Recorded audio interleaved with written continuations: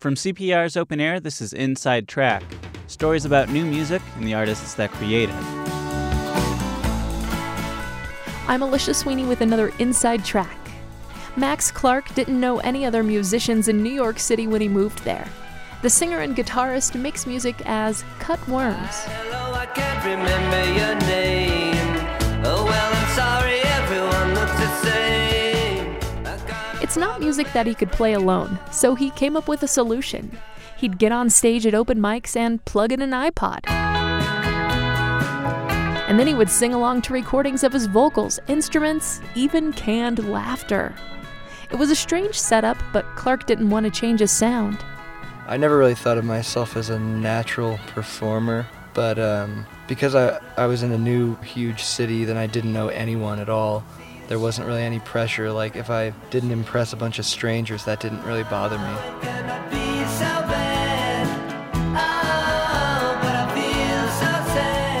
Clark says he's spent a lot of time singing along to recordings, even before those open mic shows. When I was younger, like driving around in the car and stuff, like anyone does, like sing along to whatever's CDs or radio or whatever. Hey, sweet baby, don't. I would also like try to sing harmony, and I guess like sort of taught myself how to do that.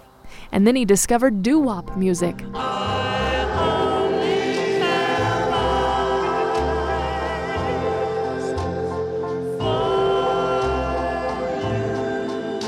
It's music full of multiple voices singing together in harmony.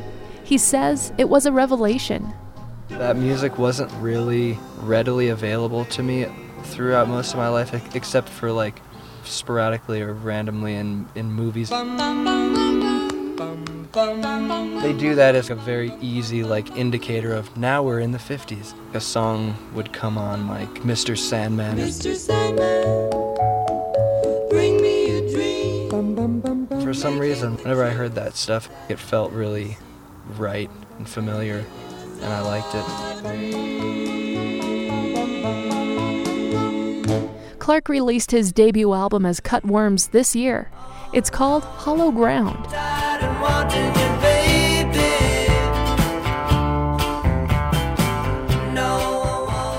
It's a record with a retro sound that could have come from the 50s. It's full of vocal harmonies. I'll tell you all about it sometime. I'll tell you all about it sometime. And it's not too far off from his days singing alone in the car. Clark sang all the vocals. He says he tried bringing in other singers. It just didn't work. I wasn't able to like effectively communicate what I wanted from them, so then it ended up just being something I didn't want or didn't like. So then when the time came to do this, I want to do it all myself just to make sure that I can get as close as possible to whatever it was that I was after. Clark doesn't perform with an iPod anymore, but his self-reliant sound is still intact on Hollow Ground.